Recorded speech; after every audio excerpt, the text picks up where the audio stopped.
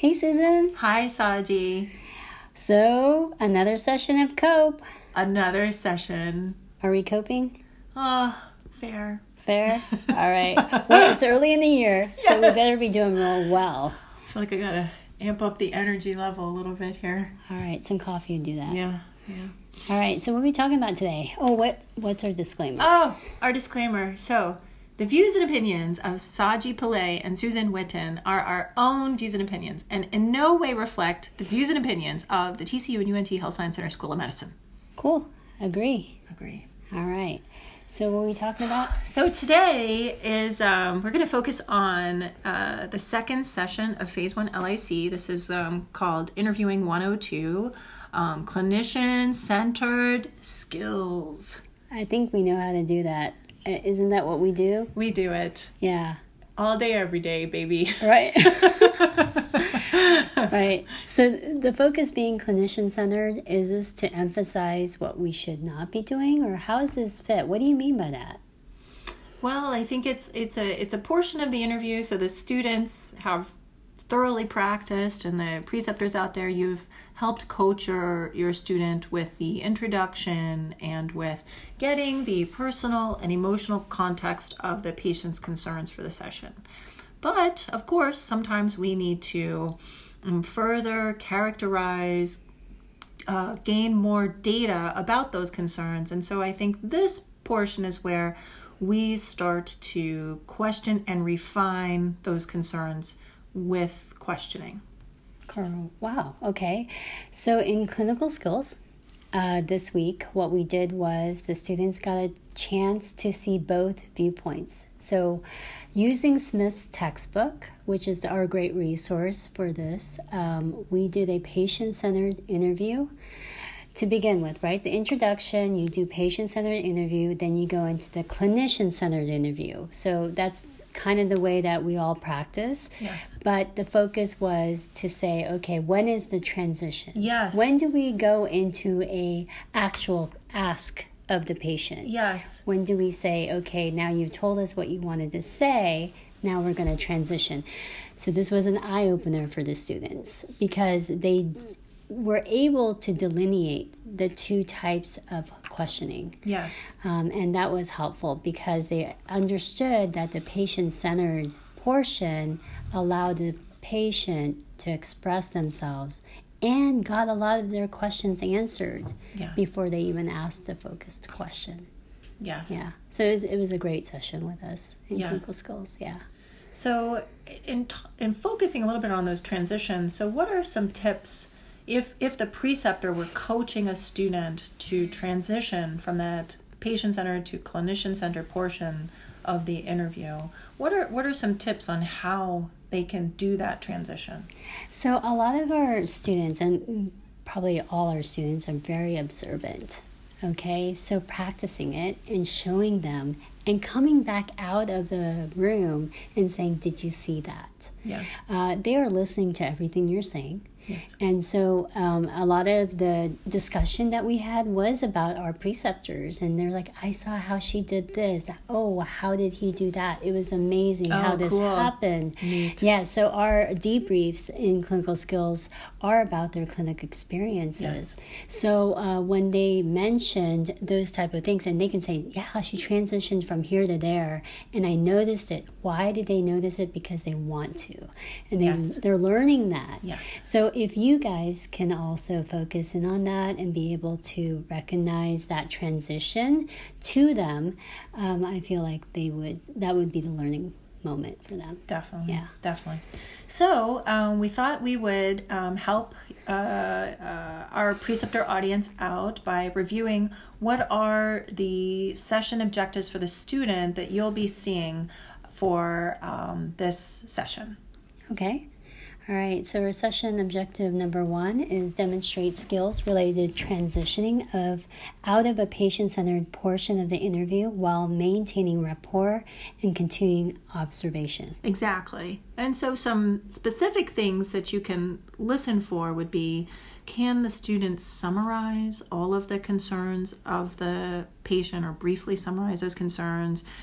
They can check in with the patient. Did they get it right?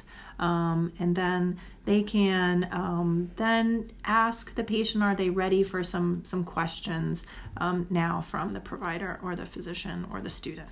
Yeah, it's almost like taking permission. Yes. Okay, we're about to now focus in on your complaint. Yes, and be deliberate about that transition. Right. Number 2 would be demonstrate skills related to taking a history of present illness and further defining symptoms. Yeah, so this is when we get into the OPPQRST, and honestly, you don't have to memorize it that way, and we all have our own ways of doing it, but Exactly. Do we know what we're asking is, what is the intensity, the duration, the onset, severity, aggravating, relieving factors, all those related to the symptom itself. I think that's what they have to memorize. It takes time, and they will have their own way of remembering it. It may be something you taught them or the way they read it from the book. Yes. Yeah. And they'll have an interviewing checklist, and I'll include this in the email that corresponds to this podcast. But so you'll see what aids or prompts they're getting to further refine symptoms. But we recognize everybody has slightly different variations on how to understand more about presenting symptoms. All right, number 3. Demonstrate skills related to gathering past medical history, family history, social history, and review systems. So what that means is they're going to actually do that for the first time. They did that in session 2 here at Clinical Skills. We developed a method which each student in a group was that past medical, surgical, family review systems, and then they reported out the same way after interviewing one patient or standardized patient. It was interesting because what they learned through this is listening. So when they listened to the person who was doing the HPI and went to past medical, if it was mentioned in the HPI they had hypertension, they should not ask it again as a past medical history. But then what else do you have? What other concerns? So it was a relationship. So all of this was a continuous section. Nice. Yeah. Okay. And then finally, the 4th objective for the student, which you'll see on set, is to document a complete history for at least one patient in a clinical note. And after we speak a little bit more about the preceptor-specific objectives, we're going to talk a bit more about strategies for this first documentation assignment or task for the session. Yeah, that's exciting. They get to write something down. Yes. All right, so moving on. So now we just want to hone into preceptor objectives. What are things that we think you can do to help the student accomplish the objectives for the session? So number 1. Coach students on how to further refine and understand symptoms by determining onset and chronology, position, precipitating factors, quality, quantification, radiation, related symptoms, setting, and transforming, also known as alleviating, aggravating factors as indicated. Oh, so that's a mouthful.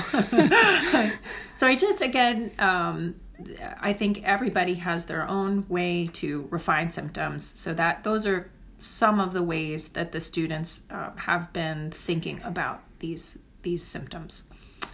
Number 2.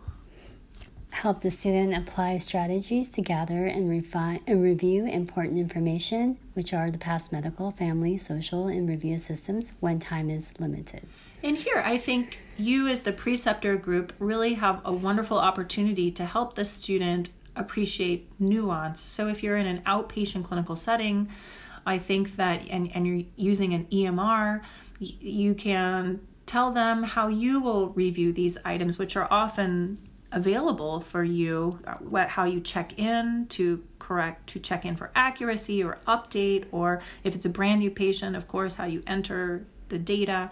But I think not acknowledging time constraints when you're doing data gathering, history gathering, would not be really functioning in the reality of the environment. So I think having a nice discussion about how you do this data gathering in a time-limited setting, and then briefly you can acknowledge how I get a history is probably going to be different. For me in my clinic at Stop 6 is going to be different than how Saji as a hospitalist is getting a history from a patient at the bedside in the ER or when they're up on the floor. Yeah. And then also you could probably remember is that here at Clinical Skills, they only have 15 minutes to do all of this. So they're already time constrained. And you all probably have some kind of experience of having a resident or an intern who took an hour and a half to do a history. I took, the first time I did, it took like 3 hours, me and my partner. Right. So I mean, the reality is when they go for their OSCE and when they have their exams here, it's going to be 15 minutes. So they need to kind of learn how to do that. Yes, that's great to know. Yeah. And then finally, we'd like for you to review and assess the student documentation of a complete history. So documenting in some fashion a chief concern, a history of present illness, and then past medical, family history, social history, and review of systems for at least one patient in a clinical note per site protocol. Okay, well, let's talk about that protocol. Totally. So this is the first session where students will be practicing some documentation. And truthfully, I just learned from my colleague here, Dr. Pillay, that they haven't even done this in clinical skills yet. So really, this is the first time they'll be putting pen to paper, could be literally, or they could be typing a note in your EMR. So the barriers to this, I think, to recognize is like if they're doing pen to paper, what do they do with that paper when they leave? They put it in the shredder. Yes. So we have explained to them what are the 18 HIPAA identifiers and that they need to be sure that they're not identifying in any transmission or taking with them. And this has been clear to them. Shall we run through them? Sure. So the following are the 18 HIPAA identifiers that are considered personally identifying information. And so if the student wants to take the documentation of the patient out of your clinic, for instance, they will have some documentation assignments in their learning management system. We call it Canvas. They will be doing some documentation based on patients they saw in clinical skills. Then they've been instructed to not include any of these uniquely identifying information for the patient. So here they are, Saji. All right, name. Then address, to include all geographic subdivisions smaller than a state. All right. Then telephone number. Any element of date related to an individual. For example, no birth dates, no admission dates, no discharge dates, no date of deaths, and not even their exact age if they are over the age of 89. Yeah. That's random. Right. Yeah. All right. Fax number. Email addresses. Social security number. No medical record numbers. Health plan benefit number. No account numbers. Certificate or licensing number. Please do not include their vehicle identifiers or serial numbers. Device identifiers and serial numbers. No web URLs. IP address. No biometric identifiers, like please do not include their fingerprint or voice print. No photo images. Yes, definitely. No pictures of the patients. And finally, any other unique identifying number, characteristic, or code. Okay. That includes your medical record number. Yes. Whatever you have with you. Yes. So key points. Photo image. Even if you're taking a picture with your student, again, where you're going to post this, not on social media, right? Oh, yes. And you're not going to take it in a hospital setting. Yes. You're not wanting the picture with your favorite patient. Yes. With the student. No. Yeah. I know it sounds hard, but that's the rule. That's the rule. And then name. Like they're gonna write it in the name. This is Mrs. Whatever. Just make sure when you're reading the paper that they're walking out with. Just search for all of this. Search for all of this in that documentation. Yes. And make sure there's no sticker or label that they're leaving with either. Yes. So, so some strategies for how to approach this first documentation assignment. Again, just recognize the first time they're going to make a stab at documenting, they will have a format to use. So it might be, even though you have an EMR, it might be really reasonable for these first kind of practicing documentation. I think they're going to be practicing by writing and clinical skills. I think it's really reasonable just to direct them to write something down. And then, of course, nothing is more deflating or demoralizing if they've taken the time to do this and you don't look at it. So please carve out some time in the debrief to review what they've attempted to document. Go easy on them. Again, they're just learning, so this is a developing skill. I know you will be easy on them, or be mindful of where they are developmentally. So if you want them to document in your EMR, for instance, JPS has a ability for medical students to document. JPS's specific policy is you cannot take over the note and use it as your own. You can't do that until they're at least I think second or third year student. So our system policy is not to use first year medical student documentation for any type of billing. But, if you want them to take a stab at documenting in your EMR, then, certainly giving them parameters to do so and reviewing them is important. In terms of JPS, if they do generate a medical student note, you cannot attest it in the outpatient setting, and it will disappear. It does not include it as part of the formal documentation for that encounter. It's just good for GPS preceptors to know that. But again, please take the time to review it and debrief them.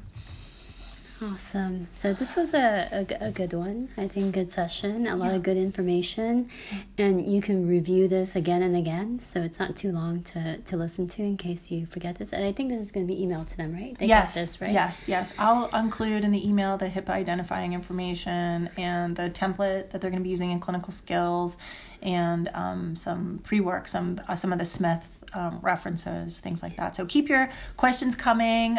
Please let me know if you're having any difficulty with SET. Like, for instance, I tried to enter some comments and I got kicked out. So if you are having some of those difficulties too, please let us know, because we're just trying to make this as user-friendly as possible. And we want your feedback. We value your feedback. Yeah, and thank you for using it. Yes. Not using. All right. And on a side note, we did do an interview with the dean today, and it went really well. So if you guys, and he said great things about the LIC and preceptors. So if you want to get a shout out, just go ahead and watch it or listen to it. It's really nice. Yes. Yeah. All right. Well, that concludes our information for Interviewing 102. Thanks very much and have a great week. Bye-bye.